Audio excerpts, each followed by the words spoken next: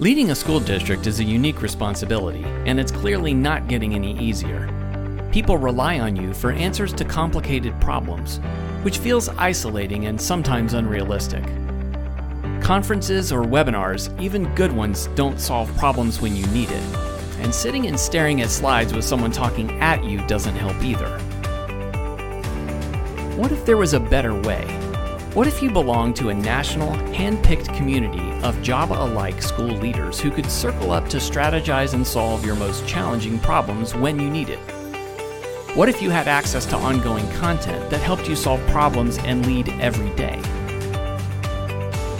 There is a better way. When you join Leading Ed Solutions, you'll join a carefully selected, highly committed group of Java-like peers from across the country, a support system beyond your backyard. School leaders helping other school leaders.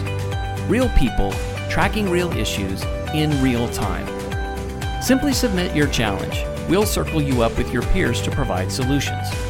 Our content works because it's accessible, practical, and created by proven leaders just like you. You don't have to lead alone. Apply to Leading Ed today and discover why circles are better than rows. Ladies and gentlemen, how are you? My name is Jeff Rose with Leading Ed, and I'm thrilled that we're here today. I know that we are going to have a number of guests, and for those guests that can't come, we're also going to be making this available. We're recording this. We will slice and dice that and have that up for our members as early as tomorrow. That commercial wasn't to actually attract people to Leading Ed because these are our members, but it does create a little bit of a buffer in terms of time. So as people are logging on, not everyone as prompt as we need to begin. So I am going to dive in, and let me describe to you why we're doing this conversation, why we're having this conversation. Through tracking, whether it be reading or individual one-on-ones in our members throughout the country, it's clear that 2021 didn't necessarily just turn from one day to the next and everything was just hunky-dory all of a sudden. In fact, we have, our schools throughout the country have been struggling with dramatic rise in COVID numbers and so forth. And we also know that as we've experienced a rise at the same time, we're looking at vaccinations.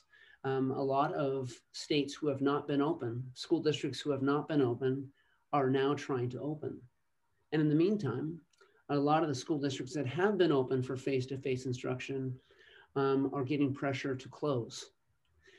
So it's just getting very complicated, actually more complicated maybe now. However, we have had some school districts who have navigated it. Everyone's navigated to a degree, but we've had school districts navigate face-to-face instruction. And I think we believe that sometimes the best way for leaders to learn is to talk with other leaders.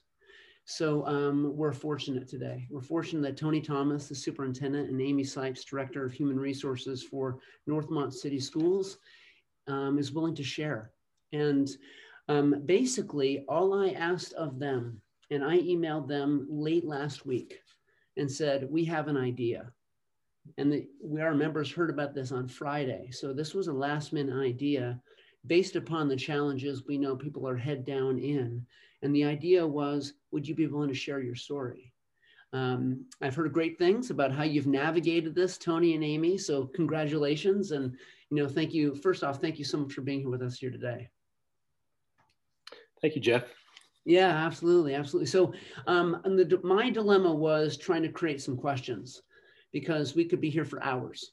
I first created a list and realized my list was way too long. So I'm trying to focus a list on these 4 specific themes: decision-making, students, staff, and community. But in the meantime, members, if you have a question, there is a chat button. You can also ask a question. I'll be looking and monitoring those. I'll be pulling in some of those questions and comments. And then, by the way, if there's a request based upon what Tony and Amy mentioned, Tony and Amy and I can talk about that later and figure out how potentially we get resources available for everyone. And we can probably do that through our Slack channel. So without going too far into introduction, I'm not going to talk about your district. I'm going to have you do that. So I guess my first question for you both is just, your basic narrative of your district amidst this current school year. How are things going, and what's the latest status? So yeah, we've been on this journey just like everyone else, and we finished last year with kind of the sigh of relief, thinking we'll be back in the fall and everything will just be great. Well, as we were doing a lot of planning, and actually we do have a reset restart document that explains a lot to our community as well as our students that we did outline under that mindset. But on July 31st, our local health department recommended that all schools start this school year remotely. So we had to make a quick adjustment. And so we brought our teachers in August, when would have been the first day of school, and instead did a lot of training with our staff on how to use the iPads. We were already one-to-one. We do have a pretty robust technology team. We have curriculum people who are technology specialists and so forth. And so we weren't novices to it, but it wasn't the way that we really planned to use the iPads. They were more to augment what we did. So we started the year in remote. However, there were a few districts around us who didn't listen to the recommendation, and our governor actually highlighted during his press conference the two districts neighboring both sides of us. He had those two superintendents on talking about how well it was going, that they were back face to face. And so, as you can probably imagine, the community started to ask, well, if they can do it, why can't you? And so that, and the fact that we were noticing that there weren't big outbreaks at those districts and some of the other districts who were in back face to face, because they were following protocols, they were wearing masks, they were trying to social distance, they were doing a lot of those things. And so we started to look at that, and then we started into what we called a soft start. And Amy, so I don't dominate, if you want to share a little bit about the soft start and how we started to ramp up to fully face-to-face option. Okay, well, thanks, Tony. The soft start really came about because we really needed to get students back in school. I have to back up just a little bit. One thing from the very beginning that we thought was important was to have staff reporting to the buildings. So I would just say that, having staff report every day, even though that students were not reporting to the buildings, was really, really important, just because adjusting to all of the new protocols, spacing, getting around, it takes longer than you think it does. While you think that, it could be done in a week or a couple weeks, we really needed all that lead time for our staff to be comfortable in our buildings to be able to bring the students back. But we started the soft start on October 12th, and that soft start went from October 12th to October 30. And we split the students in to two categories by alphabet. And we just started with 2 days a week. Everyone is a remote learner on Friday. And we worked that out. We started with our earliest learners. So the first week was only our kindergarten first graders. Then the next week we added in all of our elementary buildings, which have grades 2 to 6. And then in the final week, we brought in the middle school and high school, so that by November 2nd, we were ready to have full face-to-face K-12, well, actually PK-12. So that was a really good way of getting students back into the building, kind of letting everybody get their legs back under them, of having students back, getting used to what the daily routine was going to look like. And then, of course, November 2nd started us back, and we've been able to maintain our hybrid model with 1 hour early dismissal each day and all students remote on Fridays since that soft start. A really important thing there, our hybrid model relies on our own teachers to both give instruction to those coming face-to-face as well as those who are learning remotely. And so that's why we put that hour early release in, so that our teachers could have contact with those remote learners every day, and then Friday focus on those, because we want to make sure we had quality face-to-face as well as quality remote learning options. And we looked at some programs. We looked at, maybe looking at contracting that out. And we just believed in our teachers. We thought our teachers, nobody's better. And so we wanted them involved. And that really worked out well because as most of you know, if you've tried face-to-face, there are a number of quarantines that come with face-to-face. And that was really a seamless approach for our students then because they kept the same teacher they had. Because a lot of them, it was a quarantine situation. They were perfectly healthy.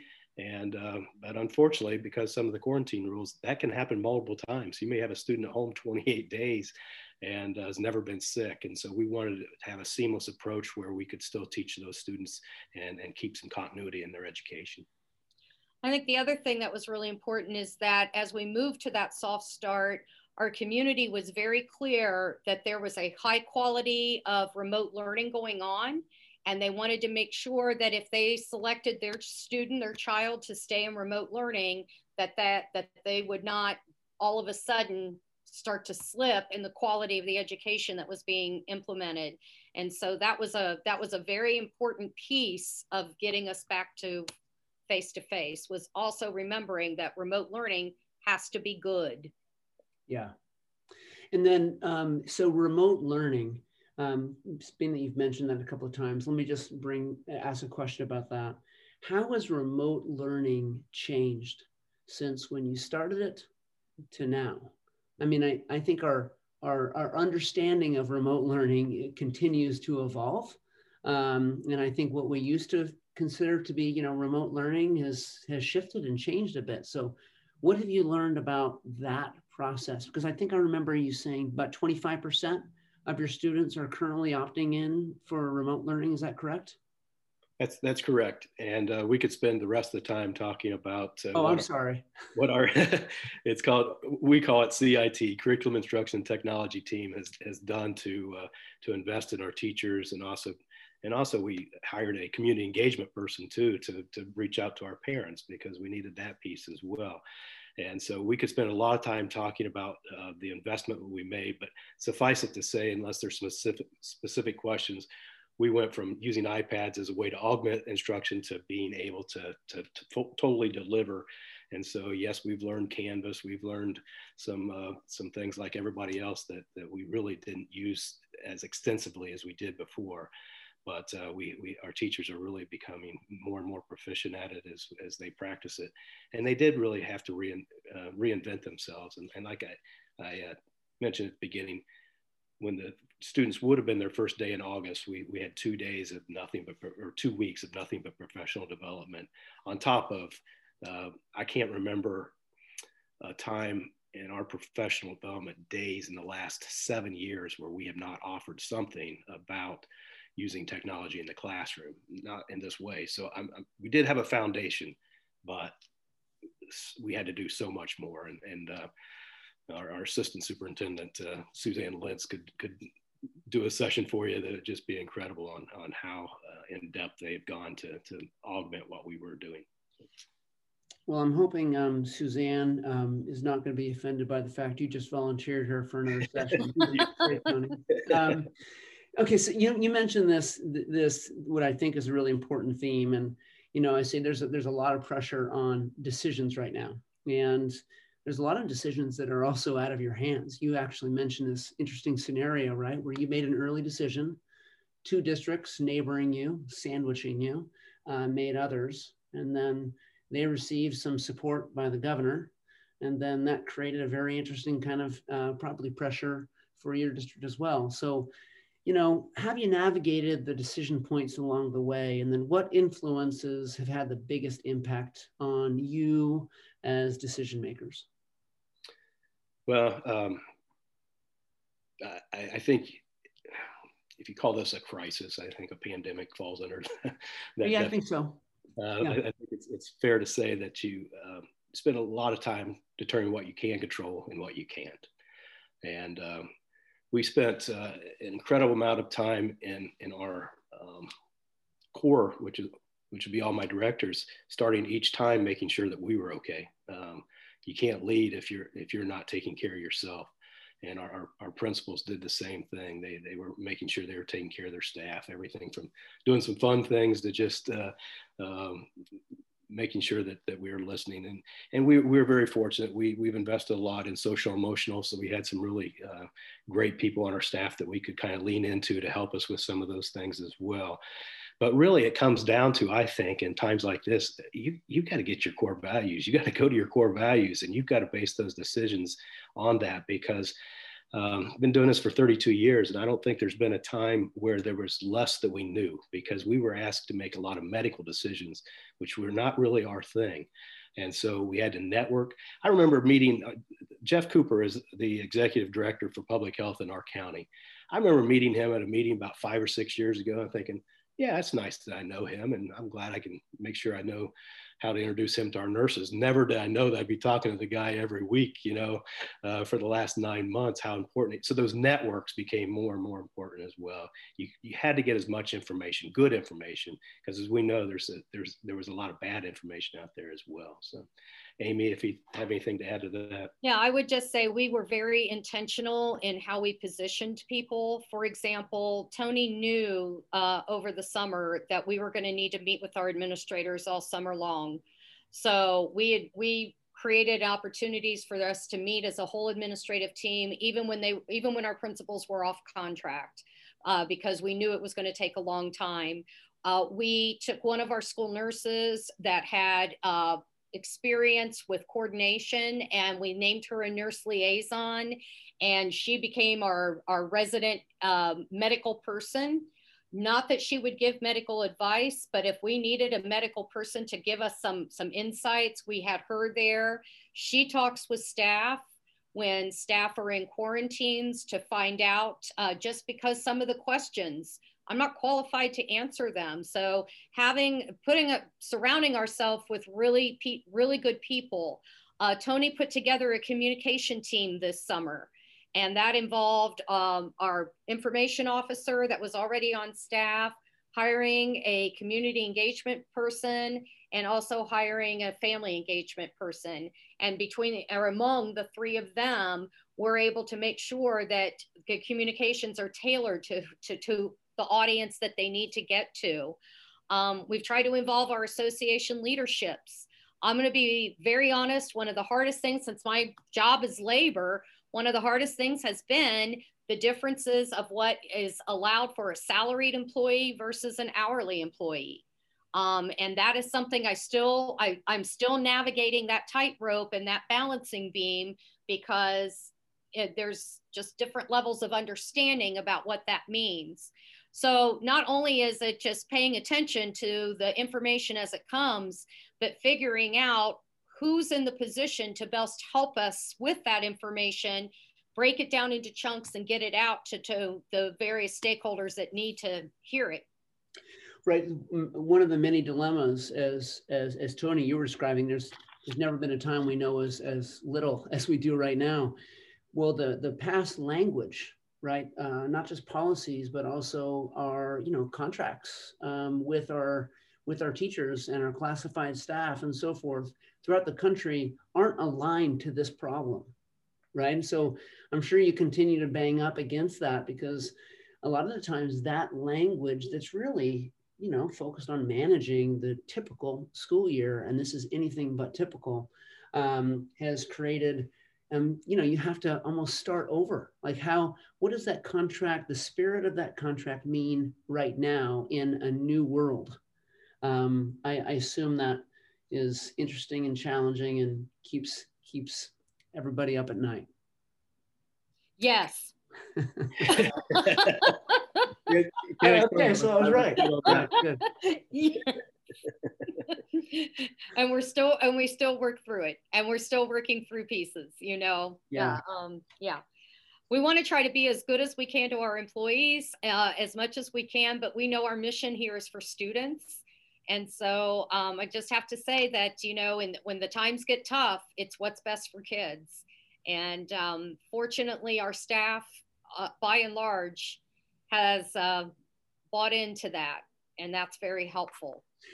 So you mentioned what's best for kids, because I will say there's I promise not a district in this country out of all 13,000 plus school districts that will say at a time like this, well, students aren't necessarily our priority. They will all say, right? We put students first. However, a person's interpretation of how you put a student first in this environment, especially when there's such heightened awareness in the community, sometimes they are armed with correct data and sometimes incorrect data. How have you navigated that concept of we're doing what's best for students amidst a time that everyone has such different opinions relative to, quote, what's best? Well, we have had some obstacles, and we could talk about those, but I think I'd prefer to talk about just the can-do attitude that we did find in the culture that was already here. I said that we were remote first quarter, but right away our special ed supervisors were trying to figure out ways to get kids in because they knew they needed to have some face-to-face times. Our English learners, which I think we have 38 languages, we started getting them in because we just knew that they needed us. Our social emotional folks were aware that either they need to get out to where the kids were, or we needed to get them in. So even while we were remote, there was a spirit that we needed to get to our kids, and that never went away. And like I said, now that we're back face to face 4 days a week, that Friday we're still bringing kids in because there's some needs that just our people want to be a part of it. And so I think it was pretty organic in the way it happened. I think when teachers can't be around kids, there's a huge desire to be around kids again. So we just kind of fostered that and allowed those things to happen. It was really not a top-down thing. It was requests from our teachers and folks who wanted to make a difference. Yeah, I have to give a lot of credit to our curriculum department as well, because they, in a very, very short period of time, were able to research remote platforms and what would be best for the district, brought teachers in so that they would have buy-in and want to learn the system.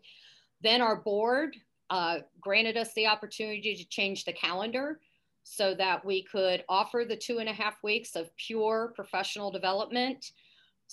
Now curriculum is involved with helping with student mentoring for the students that are having difficulty. And I'm going to throw out some claps to our business manager, our business director as well, because we were able to now create outdoor learning spaces at all of our elementary schools that are undercover and accessible. We're looking at air systems now, and we were able to get Wi-Fi on all of the buses in case we needed to use buses as a means for implementing instruction. We didn't know what it was going to look like. We just knew we had to plan for any opportunity. March through May was, let's get through the school year. Let's get our teachers evaluated. Let's get the students fed. Let's make sure we still have grades. We did not go with pass fail. We went with grades. Our teachers wanted that. They wanted their educational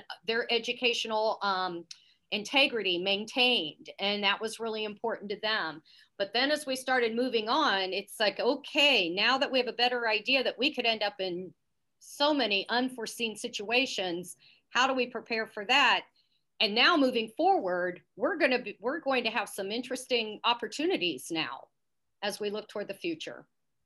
That's in some ways I had this question prepared about how you support your staff at a time like this, right? But already you've brought up a number of themes in terms of Tony, you were mentioning how you trust them, that they're what's best for students, right?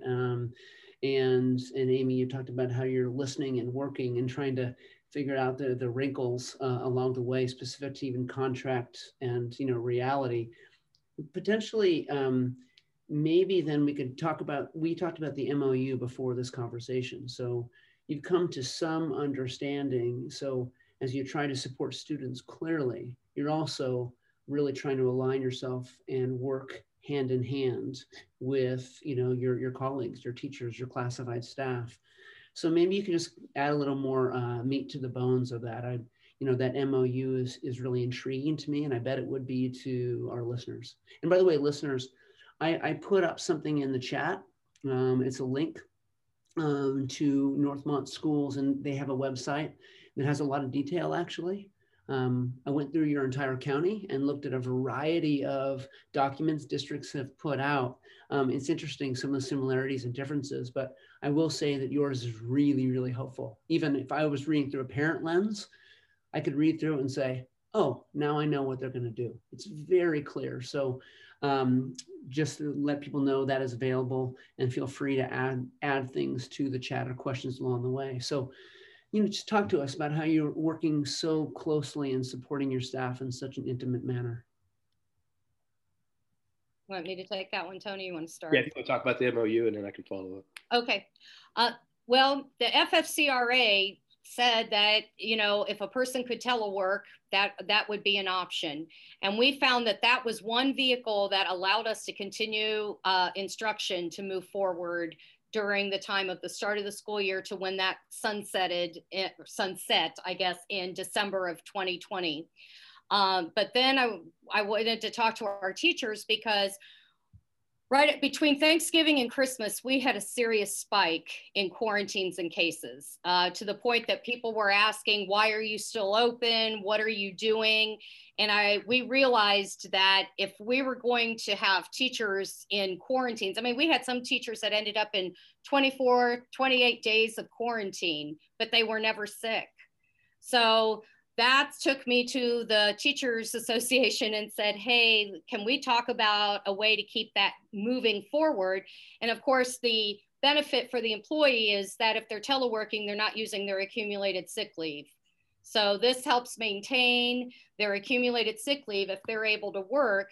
I'm gonna be honest, I think we get a much better benefit out of it, because we get the regular employee still doing the lesson plans, working hand in hand with the substitute that's in the classroom. Yes, there are times we're paying the teacher and we're paying the substitute, but we have decided that's just the cost of doing business right now. And that's just something we're just going to have to absorb in order to maintain a high quality education. And that has worked a lot to our benefit. We went ahead and made that MOU through the end of the school year, knowing that we may not need it that long, but we went ahead and covered ourselves. We're really hoping that we won't need it all the way till June, but it's there in case. But even now I have a lot of we have a lot of pregnancies right now. And so for a lot of those teachers, they have to quarantine 2 weeks before delivery.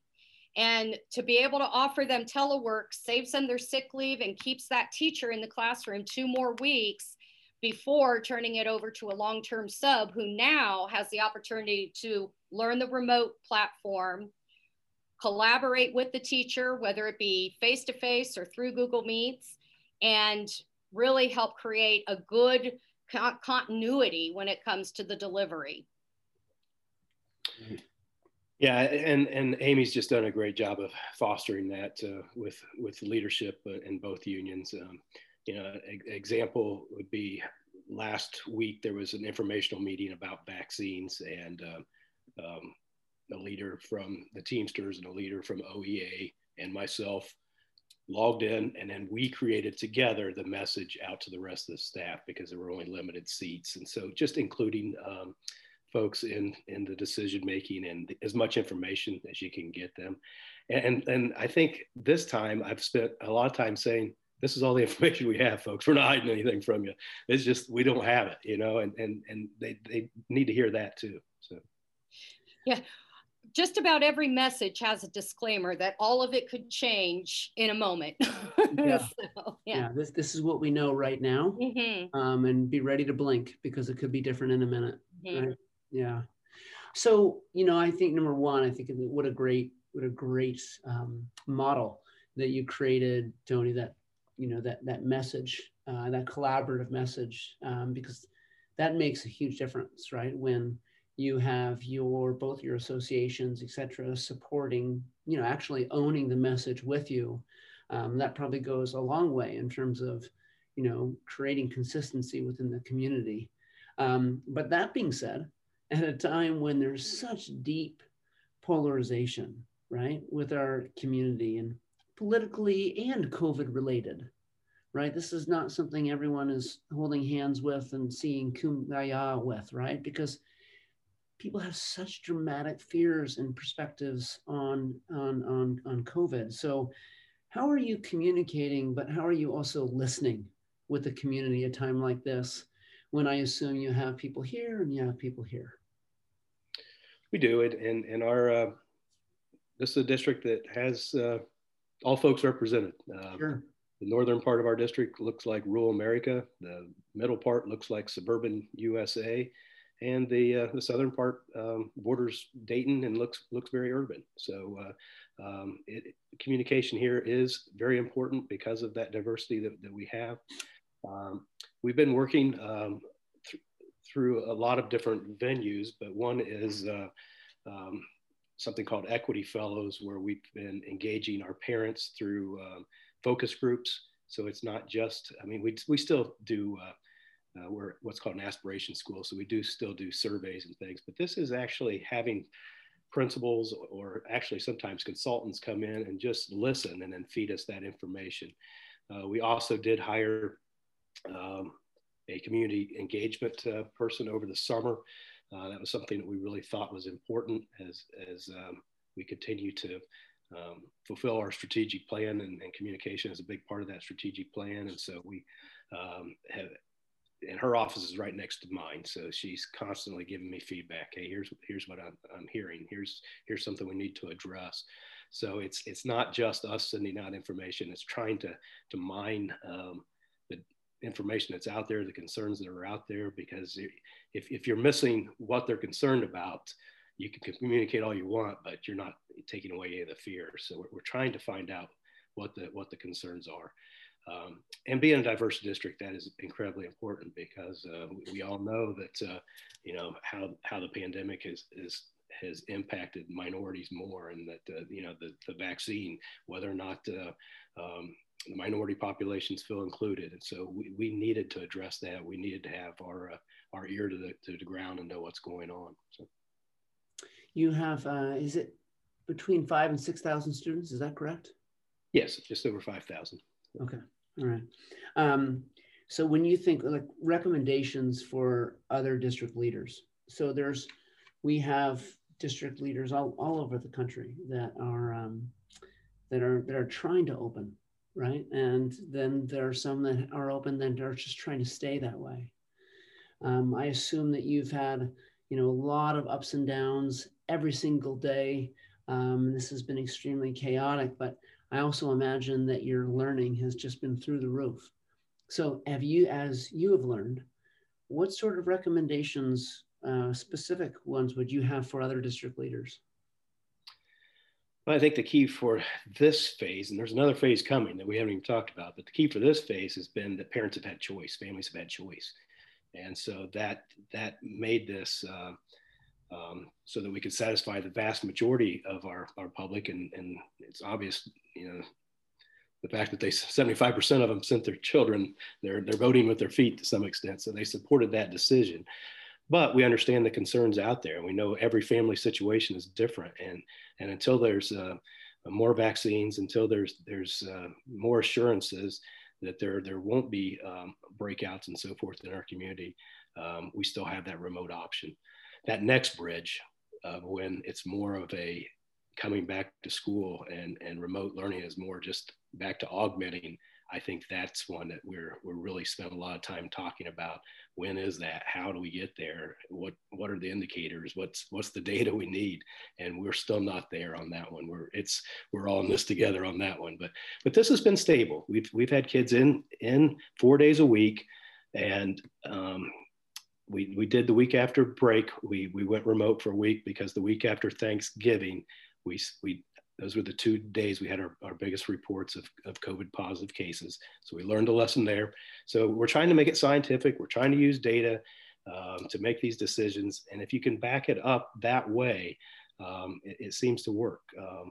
But right now the choice allows you a lot of leeway because parents, families can opt for remote right now. And I'm just going to say this is one of those situations where there are no shortcuts. I was telling Tony, I went back to what I learned in grad school. that you have to communicate with your multiple stakeholders internally and externally. You have to have multiple forms of communication. That communication has to include opportunities for input and feedback. It's got to be informed by data. But then, you know, we have to be understanding to what people are going through, but driven for our purpose. And our purpose is an exceptional education. So there was no, you know, you can't shortcut it either. Even though in COVID, you want to try to make decisions and move forward, I realized that was one thing about Northmont is that, you know, while I always think there's a little bit of a disconnect between theory and practice, Northmont does a really great job of taking theory and making it practice. And in this case, we did the things that I was taught in my administrator school I needed to be doing. And Tony has lived those principles and really steered our ship, you know, in impossible times. And we all look to his leadership because he has been very steady and very, very purpose driven with us.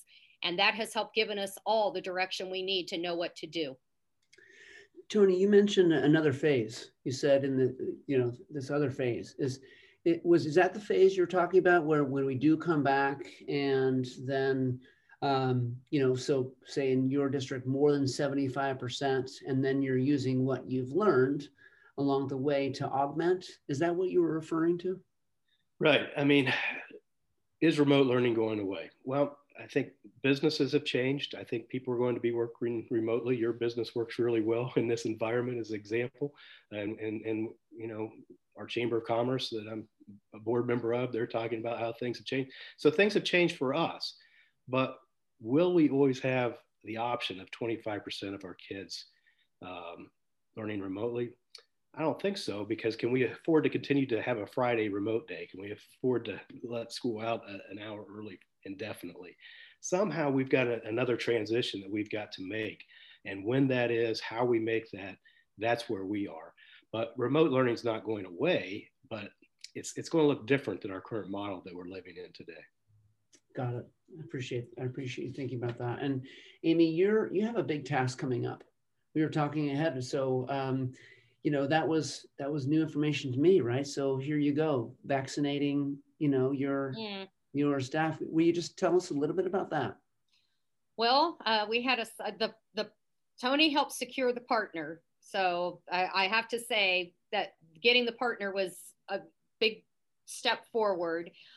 Since then, I've been in touch with the partner. They did a site visit and told us how they're going to implement the vaccine program, so to speak. So the logistics are in place, but I'll be honest, the first distribution is this Friday and we still don't have the scheduler. The scheduler will be coming out tomorrow. And I'm kind of taking a little bit of a leap of faith with our provider because they say that they're giving out between 1,000 and 2,000 shots a day, and they know what they're doing. And then I have corralled those folks that I have depended on, my nurse liaison, my administrative assistant, you know, the principal of the building in which we're going to hold the distribution, to try to make sure that it's as smooth for folks as possible.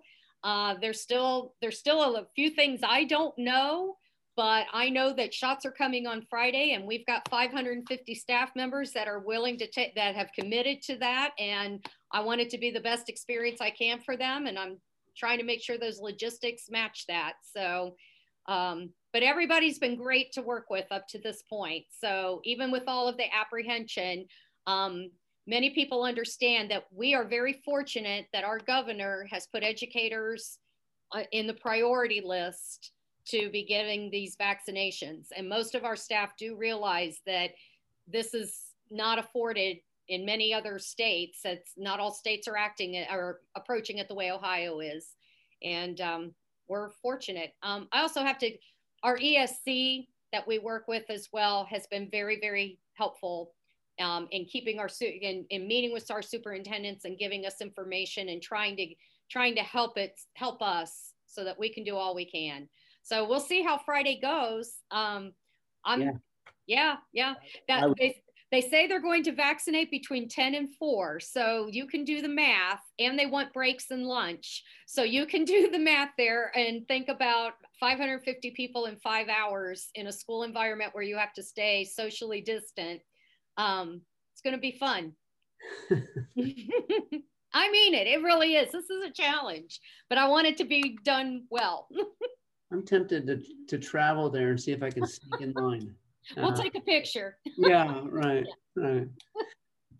So I want to add something that Amy talked about. I know we talked about for vaccine purposes, but the other network that I haven't talked about is just the network of superintendents here in this county and the ESC as well. We typically meet once a month. We've been meeting every week since this started, and just having that network of folks. I've got a great team here. I couldn't believe in them more. But sometimes you just have to go out to other superintendents to see what they're doing. And so we all thought it'd be so easy just to go remote and create these little academies. And when you start scheduling, it doesn't work. And you got to go back to somebody else and say, is this not working for you either? No, it's not working for us either. So it just helps to hear those kind of things as well. So. Well, it's actually the reason this is helpful for people. I know because there's no playbook for any of this, right? We don't have history to fall back on as to how this is managed. So leaders like yourselves are figuring this out, and every community is different. But in the meantime, some of the learnings across the country, if shared, can really help one another. So, it's really a thank you to you. And looking back, right? When I wrote this question, I thought how funny this sounds, because looking back into, say, 2020 or the past year, hindsight's 2020, and there's a joke in there somewhere, right? Because that doesn't mean to be a pun around, 2020 being hindsight. But looking back, what are you proud of? Of course, you've mentioned some of those things, but maybe what would you do differently? Of course, you wouldn't know it then, but, are there things that you went, okay, knowing what I know now, I would have zigged when I should have zagged? How would you have done that? And what would your reflections be? Well, the obvious answer is we met a lot, and we usually develop plans A through Z. So if we went back, we'd know just to go with plan D instead of developing all those plans. That would have saved a lot of time, but I don't think we could ever do that. But, the process that we've been through, I try to be an optimist, I guess, and say that we've been refined by this. So going through this has made us better. But boy, just if there could have been a way to streamline everything that we did, because you sorted through a lot of bad ideas or ideas that wouldn't work to get to the ones that did, and so that was the struggle, because I felt bad for everybody that was putting so much time to make this work. So if there would have been a way to sort through that, it would be just for the mental health of all the folks that work here, it would be well worth it. But maybe we're better because of it. I don't know. So. I would agree with Tony that the topsy-turvy nature of how we were able to get to where we are, that was exhausting. It's still exhausting to think about that we're just constantly in a state of moving to the next level, which you always do in education, but the accelerator has been hit at a speed none of us, I think, could have anticipated.